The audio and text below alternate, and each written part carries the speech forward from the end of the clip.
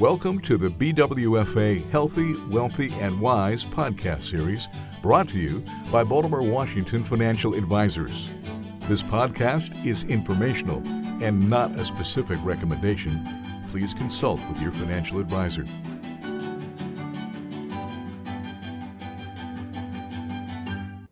Hello, and welcome to a new podcast.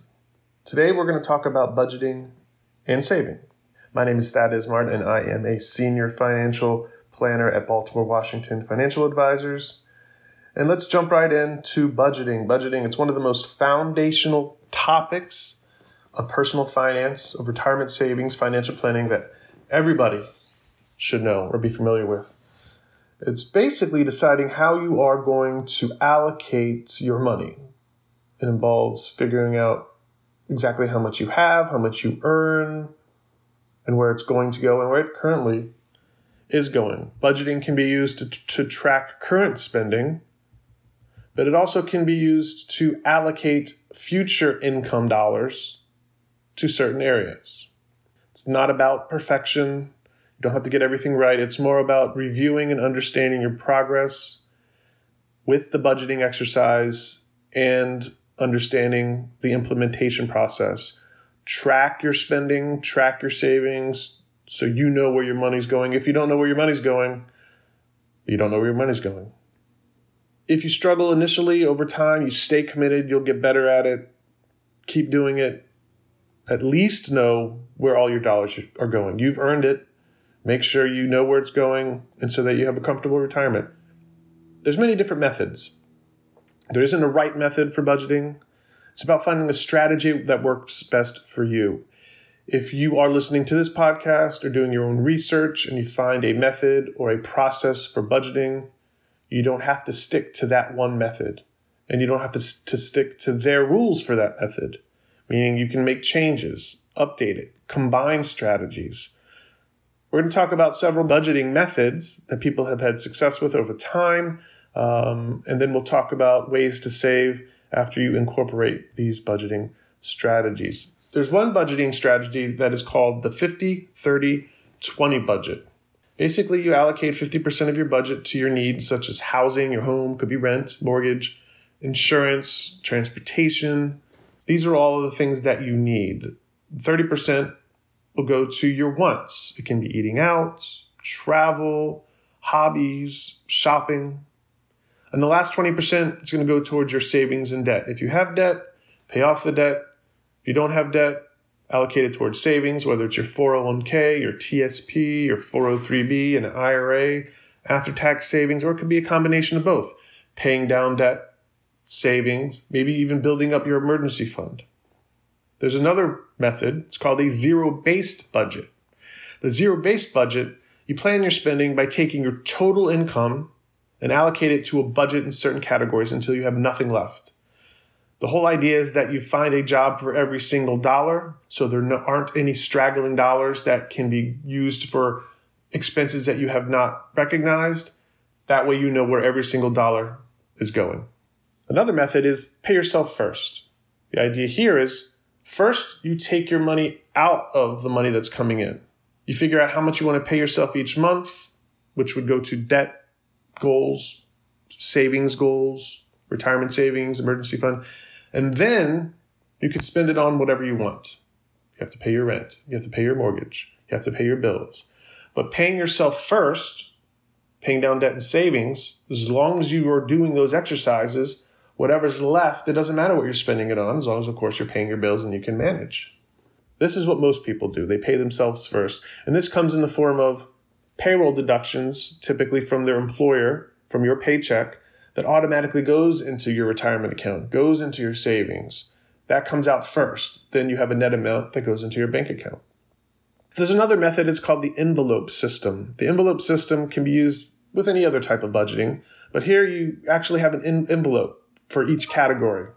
In each envelope, you have the cash that is used for that current month for that topic. When the envelope is empty, then you just don't have anything left over. So if you put in $100 for eating out for the month, well, that's your envelope for eating out. And when there is $0 left in that envelope, then you have to wait till next month. You don't have to, but you will wait till next month until you put that money back into the envelope. It could be every 2 weeks. This could be tedious because you have a lot of envelopes just lying around. It's not in a bank. So there are some downsides to that. Lastly, there are some budgeting apps that can help you. And it's important to understand, if you're doing your own research, what the budgeting apps are and what they're used for. Like I said in the beginning of the podcast, budgeting can also mean budgeting for where money's coming in and where it's going to go, but also for tracking to see where it went. And apps sometimes have different purposes.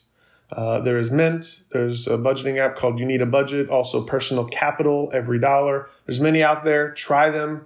Won't need to pay for any of them because most of them are free. Find one that works for you. You could also create your own budgeting spreadsheet. We have one that we use for our financial planning clients. Oftentimes clients like to use the budget spreadsheet just to see where things are going or so they can map out where they want things to go.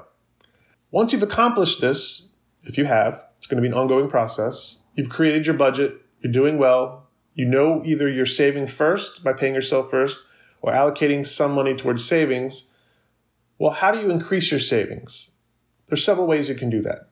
In 2023, I should say, there is something called the Social Security wage base. It's in every year, but 2023, the Social Security wage base was $160,200. If you don't make more, you yourself, even if you're married, but as a single person, if you do not make more than $160,200, this may not apply to you. But if you are earning more than that in 2023, after you've earned $160,200, Social Security taxes are not going to be paid anymore, meaning you're not paying any more on anything above that. That just means that you're going to see a bump in pay. Take a portion of that and put it towards savings. Next year, there's a higher limit. It's $168,600. Once you've reached that limit in that year, 2024, after that, until the end of 2024, you will see a bump in pay because there's not going to be any Social Security taxes. That's an easy way to save. You're already used to not having that. You're paying the tax. Take that bump, put it into a taxable investment account. Increase your 401k or your 403b. It's another way to save. If you receive a windfall, meaning a bonus or an inheritance or the lottery, hopefully everybody wins the lottery, very unlikely, take a portion of that and put it into savings. Easy way to save. You weren't expecting it, so even if you save half and spend half, you're saving half of whatever that windfall was. If you receive a raise, an increase in your salary, increase your 401k if you've done that already, or increase your savings outside of your employer plan if you haven't done that already. For example, if you receive a 3% raise, increase your contribution to your employer plan by 1%. You'll still see a bump in your pay, and you'll still be saving more. If you're already maximizing your employer plan, then save a portion of whatever that dollar amount is and put that towards savings. Even if you maxed out your IRA, increase your savings. I have only heard from clients they wish they saved more when they were younger. I have never heard a client say, I wish I didn't save as much as I did. Save, but of course, enjoy yourselves. And lastly, for a married couple, there's an exercise you can do. You can certainly do it yourself, but it's more beneficial, extra beneficial, I should say, for a married couple. And the exercise is separately calculate all of your expenses and categorize them into discretionary, somewhat discretionary, and non-discretionary. And once each of you have done that, compare notes. You may be able to find places where you can trim down your budget. If you agree that certain expenses are somewhat discretionary or discretionary, maybe you can trim those down. But you'll also see what you may think is non-discretionary and your spouse may think it is discretionary. It's a good exercise to do. Budgeting is hard. It's not easy to stick to. But if you can budget and understand where all of your dollars or most of your dollars are going, hopefully it'll help you increase your savings and have a comfortable and successful retirement. Thank you for listening and stay tuned for more podcasts. Thanks for listening. For questions, more information, or to schedule a conversation, please contact Baltimore, Washington Financial Advisors. Past performance is no measure or guarantee of future returns. Investing in securities involves risk, including the risk of principal. The securities and services mentioned here may not be suitable for every investor. You should discuss these with your advisor prior to making a final determination based on your risk tolerance, your investment objectives, and your financial situation. Baltimore Washington Financial Advisors is a registered investment advisor.